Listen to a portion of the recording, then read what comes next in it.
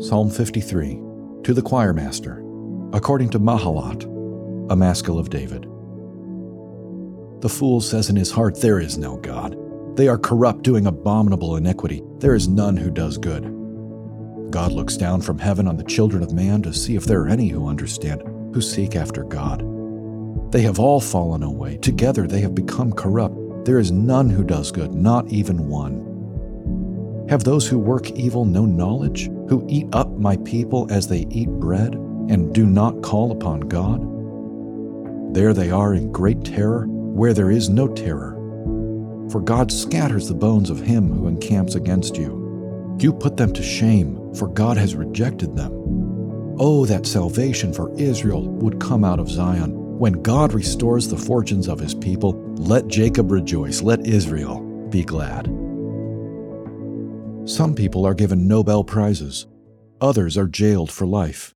If there is one thing that seems clear in society today, it is that there is a sharp divide between good people and bad people. And at one level, this is of course true. Some follow the law, others do not. Some respect civil authority, others flout it and are incarcerated accordingly. But the Bible provides a deeper diagnosis of the human condition. Due to God's common grace, many people around the world live basically upright lives as far as civil laws are concerned, yet Scripture teaches that beneath external conformity to civil law lies a deep, dark sickness that has infected every human being. The Bible calls this sickness sin. And the Bible teaches that sin manifests itself in an almost infinite diversity of ways. This psalm drives home this sobering diagnosis of universal human sinfulness. There is none who does good, not even one. We cannot finally divide the world into good and bad. As the Russian writer Alexander Solzhenitsyn put it, the line dividing good and evil cuts through the heart of every human being. Do you know this about yourself? Do you feel your deep wickedness, the way your heart naturally curves toward itself?